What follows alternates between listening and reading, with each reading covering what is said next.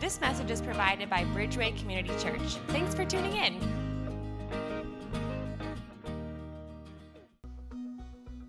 Well, good morning, Bridgeway. I'm grateful to be here with you this morning, and I get to bring the word this morning, which I'm excited about because I thought what better time than as we're exiting the dreadful winter and heading into what is hopefully a beautiful spring, and as Easter is upon us, that what better time to talk about this idea of happiness. And so I actually want you to help me out this morning. I want you to turn to somebody next to you, if you can, if they're in reach, and tell them one thing that brings you happiness. Go. See, I knew once I gave that task, get the people talking. I love it. I got to be honest, though, didn't appreciate it. Heard somebody say short sermons. So I'm going to do my best, okay? But we're kicking off this morning asking the question, what makes you happy? And I want to dive right in this morning. So here's one of the crazy things that I believe about happiness. I think this, every time in our culture that we live in, that we open up a magazine, we flip on the television, or we listen to the radio, or we surf the interwebs, as the cool kids call it, I believe that we find that there's people who we've never met before promising to show us how to be happy. You know what I'm saying? These ads, these commercials. But if I'm being honest, I bet a lot of us have maybe fallen for some of those things before. It's like, oh man, if I only had that thing that they're selling me in this ad, then that would bring me some form of happiness. And this morning, I actually brought one of those things for me when I was a child here to share with you. I don't know if any of you in here have ever seen the Home Alone movies around Christmas time, but there was this commercial when I was growing up in the 90s for this thing from the second movie, Home Alone 2, Lost in New York City, that I just knew that if they ever sold this thing, I needed it. I had to have it, and it would make me happy. And I brought it here with me this morning. How many of you are familiar with this thing right here? Have you ever seen Home Alone 2?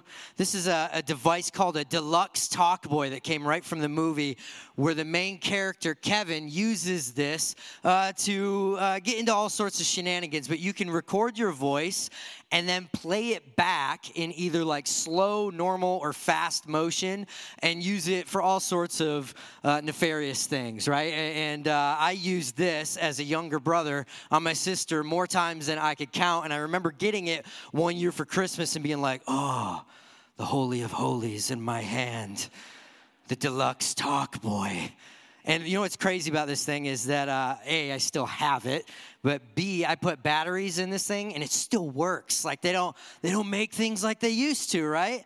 And maybe for you, it wasn't necessarily a Talkboy from the Home Alone movies, but maybe for you, it's something else that you thought would bring you happiness, or you were convinced would bring you happiness. And I want to dive into this idea this morning that I just believe is true. I wonder if sometimes maybe we think that these things will make us happy because we're confused about what will actually bring happiness to us.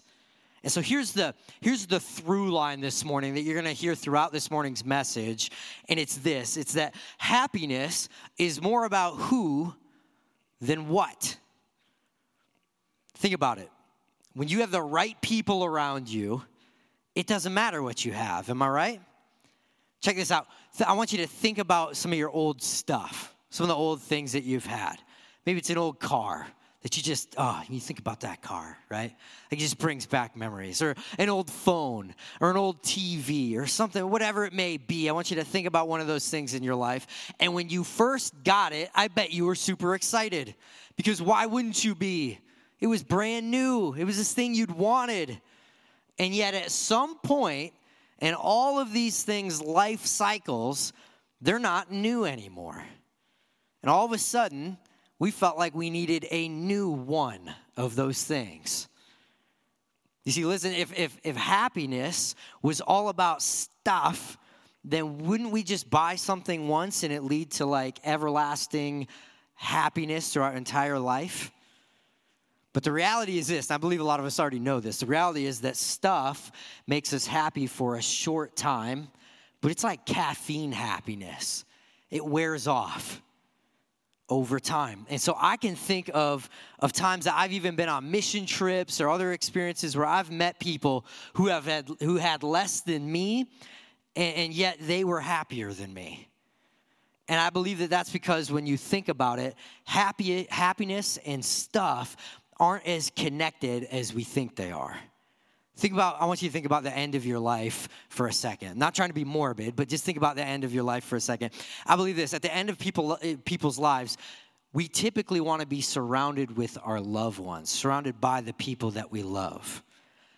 People at the end of their lives, they don't typically say, can someone bring me my Nikes so I can say goodbye? I need a minute alone with my shoes. Like, it doesn't happen, right? We typically want to be surrounded by the people that we love near the end. See, the end of our lives won't be about the whats. You see, we'll want to be surrounded by the whos that mattered most to us. When I say that, don't think like how the Grinch stole Christmas with a fa, he, do, re, fa. Like, that's not the whos I'm talking about. I'm talking about the people that you love and care about. And so with that in mind this morning, I want to have a particular passage of Scripture play as the backbone of our conversation. And so this morning, we're going to open our Bibles up to the book of Ruth and look at chapter 1, verses 16 to 18. And so if you have your Bibles in front of you, we're looking at Ruth chapter 1, 16 to 18. As you look that up, I'm going to give you some context for the part of the story that we're about to hear about. And so we're diving in with this woman named Naomi, and she's married to a man named Elimelech. Now, if any of you have kids that are unborn, about to be born, and you're searching for names, Elimelech, right at the top of the list. Check it out. It might be a good option. So Naomi and Elimelech are married. They grew up in Bethlehem. They live in Bethlehem, and they decide to move their family once they have 2 boys. They move their family to the area of Moab.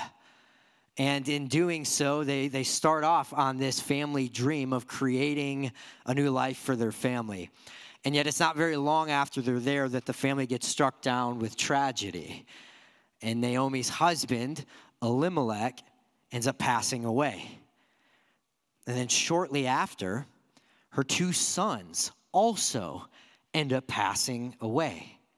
And her 2 sons got married, and they leave behind 2 women who now you have this story of Naomi and her daughters-in-law, Orpah and Ruth, not Oprah, Orpah, right? Orpah and Ruth. And these 3 women have now become widows. And so they're sitting there going, well, now what? What are we supposed to do?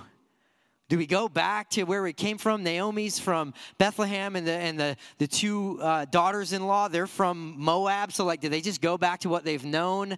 And you find out that Naomi, Scripture tells us that Naomi says, you know what? I'm going back home to what I know has brought me some form of happiness in my life before.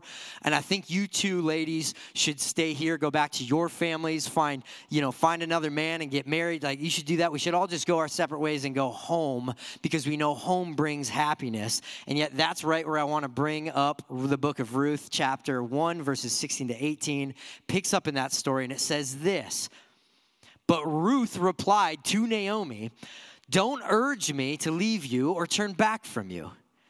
Where you go, I will go, and where you stay, I will stay. Your people will be my people, and your God, my God. Where you die, I will die, and there I will be buried.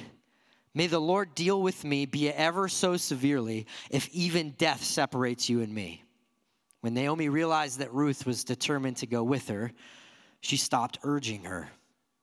And so we have this story where Naomi's going back home. She's trying to convince the 2 ladies, like, hey, you go home as well. This is going to make all of us happy. Orpah decides to do that, and yet Ruth decides that she's got another path in front of her, and that she's convinced that God is calling her to go with Naomi. Now, here's what's interesting. In the midst of this, Naomi, again, is urging Ruth to go back to what she knows, to go back to what she has already experienced, might bring some form of happiness. But there's an interesting there's an interesting thing in the background of this story. If Ruth had decided to heed Naomi's advice and just go back home, she also would be going back to the worship of multiple gods and idols, because the Moabites were polytheistic, meaning that they worshiped more than one God. And so Ruth had grown up in this, worshiping idols and multiple gods. And yet in the midst of this, the key line that Ruth says in this passage is, your God will be my God. And so Ruth was essentially renouncing the polytheism of the Moabites and embracing the monotheism, the worship of one God, of the Hebrews. And so not only was Ruth leaving this perceived happiness that could come with going back home and finding another husband, but she left the religion of her people to chase after all that the one true God was calling her life to become. And through that decision, we see in Scripture, past this passage, Ruth was blessed by God in that decision. And not only was she blessed, but she lived with peace in the midst of that decision. And so with this passage as our foundation, I want you to do this. I want you to think about a happy person that you know right now. Think about someone you know that you would consider a happy person. Maybe for you, one person jumped into your mind. Maybe there's multiple happy people you know that jumped into your mind. I believe this to be true about the happy people we know in our lives. They all have something in common. Happy people are at peace. You see, they may have good or bad family situations. They may be introverts or maybe they're extroverts. They may be breadwinners or struggling with finances. They may be athletic stars, or maybe they were a person that was cut from the team during tryouts. Regardless, when you're around them, you sense that these happy people have something about them, and it's peace. And not only is it peace, but I think there's 3 elements of peace that happy people have.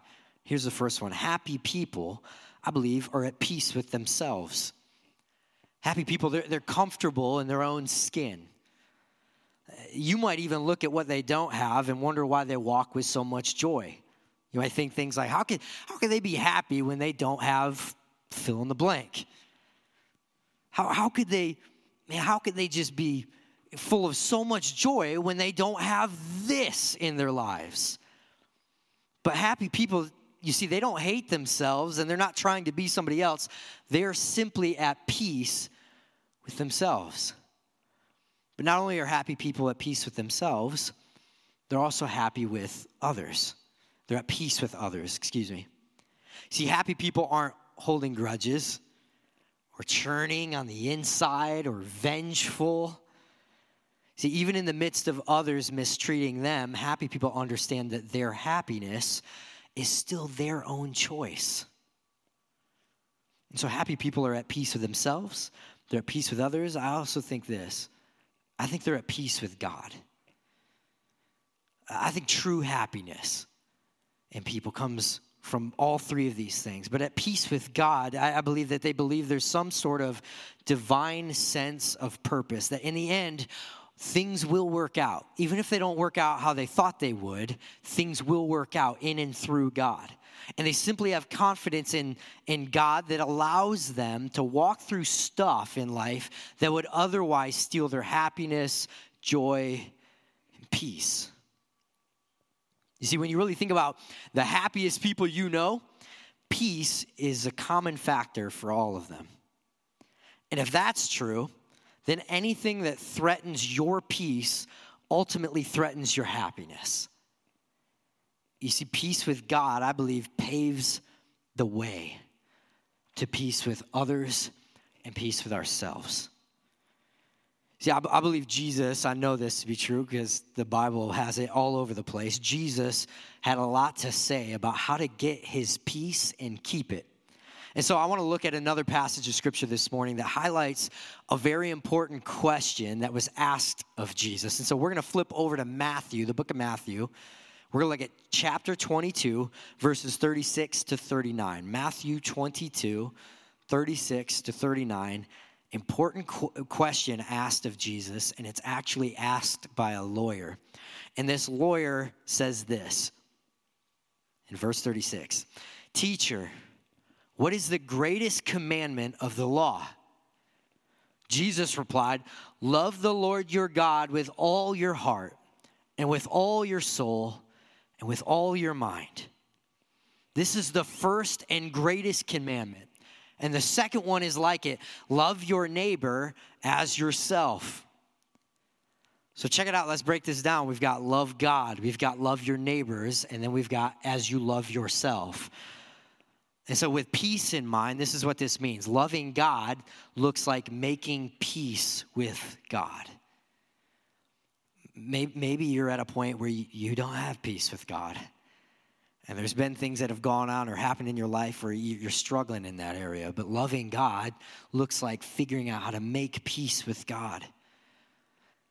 Loving your neighbors looks like making peace with the people around you. A lot of us are living that right now as well, where we don't feel that.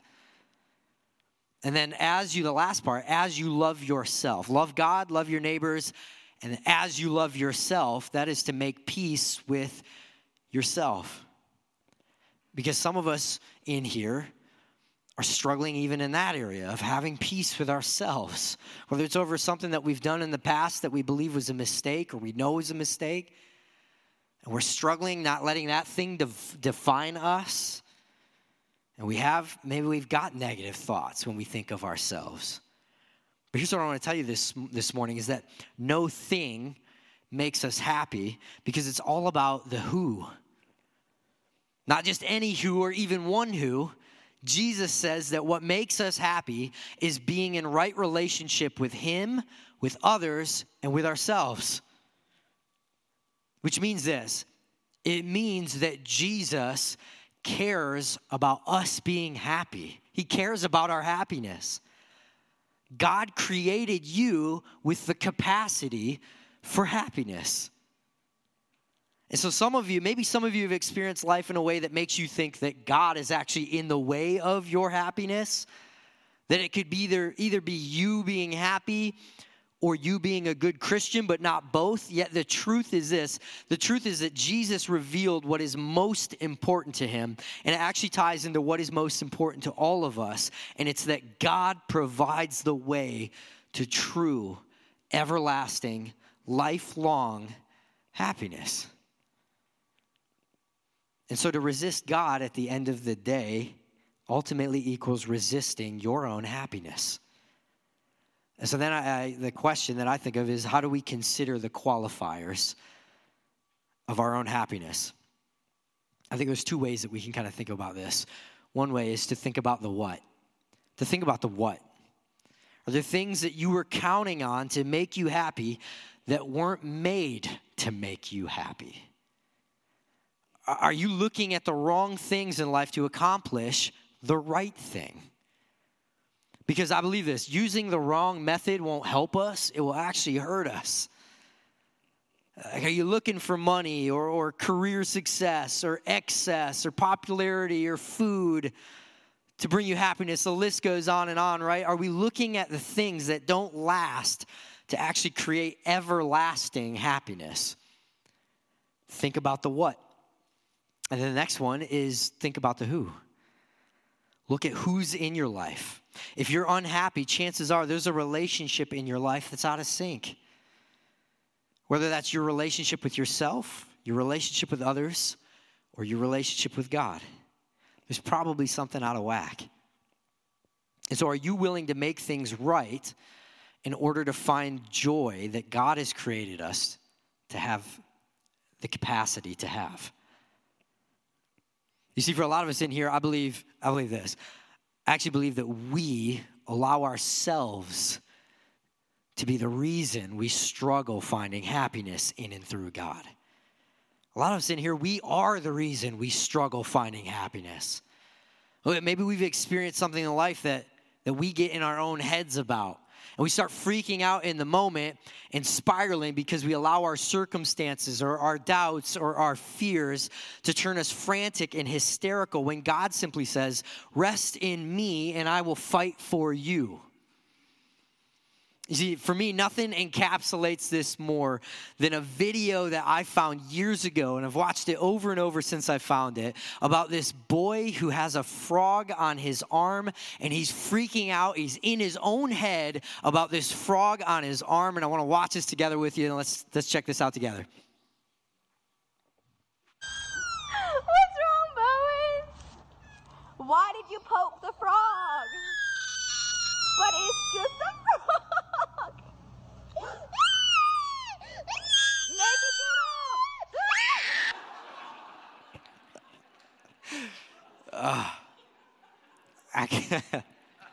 I'm going to be really honest with you guys right now. This is cruel, but that video, it makes me happy. Every time I watch that thing, I laugh every single time. My goodness, you see the frog, I love this video because the frog is obviously harmless in this video, right? It's totally harmless. But in this kid's mind, this is the worst possible thing that could be happening to him. It's as if the frog has become a snake in this kid's mind, right? And the truth is this: we've all had frogs that we've allowed to turn into snakes in our own life. We've all had things that were smaller, but we made them way bigger. And we allowed them to disrupt not only our happiness, but our peace, the love and joy that we walk with. I want to be clear this morning, though. I'm not talking about things like medical, like clinical depression. I believe that's a whole different thing. And I'm not saying that's something we just can simply sweep under the rug, because I don't believe it's as easy as that. But what I am talking about this morning are the everyday little things that we turn into big things and allow to steal our happiness. The happiness that God created us with the capacity to have. I want to take a little bit of a different direction with you this morning, and I want to talk about the things that maybe make us unhappy. So the hard truth is this: the person most likely to make you unhappy and keep you unhappy for a long time is the same person that you can't get away from. You. Me. Check it out. When I'm upset or I'm unhappy, the only person on earth who can truly turn things around for me is, well, me. See, you have more potential to hurt you and make you happy than anyone else. And at times in life, we can become our own worst enemies. Here's what I mean. You can do more to sabotage your own happiness than anyone else. And I say this with confidence because I've done it myself. And I believe that as we continue to grow older and grow through life, we will have more opportunities to make choices that steal our happiness, kill our relationships, and destroy our future more than anyone else has those choices for us. And so the question is this: why do we do this to ourselves? See, Jesus talked about the idea of happiness quite frequently. I mean, you'll see it through Scripture. He talks about happiness quite a bit. And some of the things that he said were unlike anything anyone had ever heard before. And one of these fascinating statements that he said comes from the book of John. And so I want us to flip now to the book of John. We're going to look at chapter 10, verses 10 and 11. This is Jesus speaking in this passage. John 10, verses 10 and 11. This is powerful. A lot of us in here have heard this. John 10, 10 and 11 says this. Jesus says, "The thief comes only to steal and kill and destroy. I have come that they may have life and have it to the full. I am the good shepherd. The good shepherd lays down his life for the sheep." So I'm going to ask for a little bit more participation this morning from everyone. Can you answer this question for me? Back in the day, a shepherd was in charge of what? And a good shepherd was willing to lay his life down for the what? So check this out. Jesus, in this passage, it's so clear. Jesus cares about your life. And he cares about your life more than you do or ever will. He cares about your life so much that he was willing to give his own. And I can't help but remind myself this as we approach Easter this upcoming week. That if someone is willing to lay down their lives for you, then they are for you. They're not against you. They're for you. And yet, when I read this passage from Jesus, seems to be a problem, I think, with Jesus' illustration. Because if Jesus is a good shepherd, then that makes us what? And I don't know about you, but aren't sheep kind of dumb? Aren't they kind of like, thanks, Jesus, you called us dumb. But the truth is this, even though the shepherds were around to try to keep the sheep safe and healthy, the sheep are prone to wander off and hurt themselves, aren't they? And here's the connection. Even though God wants a good, fully abundant life for us, we can be like sheep. We sometimes make dumb decisions and hurt ourselves. And so when it comes to happiness, sometimes we can be our own worst enemies. So why do we act like sheep? I think this is why. Because we confuse, time and time again, we confuse pleasure for happiness. Now, this may come as a surprise to you, but God created you and I to both experience not only pleasure, but happiness, both of them. God created us to experience both pleasure and happiness. God created things like fun. God created things like games. God created things like the cheesy gordita crunch from Taco Bell, which for some of us is pleasure, for others of us, just saying, it's pain. See, God is not against pleasure any more than he is against happiness, which is none. But happiness must take priority over pleasure. See, when I was in high school, I remember it was leading into my senior year, and I played a couple different sports. One of them was baseball. And I'm headed into my senior year of baseball, and our coach, as we're practicing, he tells us one day, hey, we've got this program coming into our school that's called BFS, which stood for Bigger, Faster, Stronger. And it was this workout program where they wanted everybody who was involved in spring sports to show up to this thing that took place on a Saturday morning, and it lasted 7 hours long. Now, I went to a small school, which meant this. We did not do sports or anything on Saturdays. Like, it just didn't happen. You didn't play a game on a Saturday. And so I'm sitting there, and all my teammates are sitting there like, whoa, our precious Saturday? You can make us come in for this? We find out, our coach tells us that it's required. And so he prints off this sheet with all these lines, and he wants all of us to sign this thing as an oath saying that we will be there. And I got to tell you something. I signed that sheet knowing that I was not going. And I talked to all my teammates, and everybody's like, yeah, we're not going to this thing. That's our precious Saturday. No one's going. And so BFS comes up, and it's a Saturday morning, and I'm sleeping in. And wouldn't you know, all of my lying friends showed up. And I was the only person on the team that missed BFS.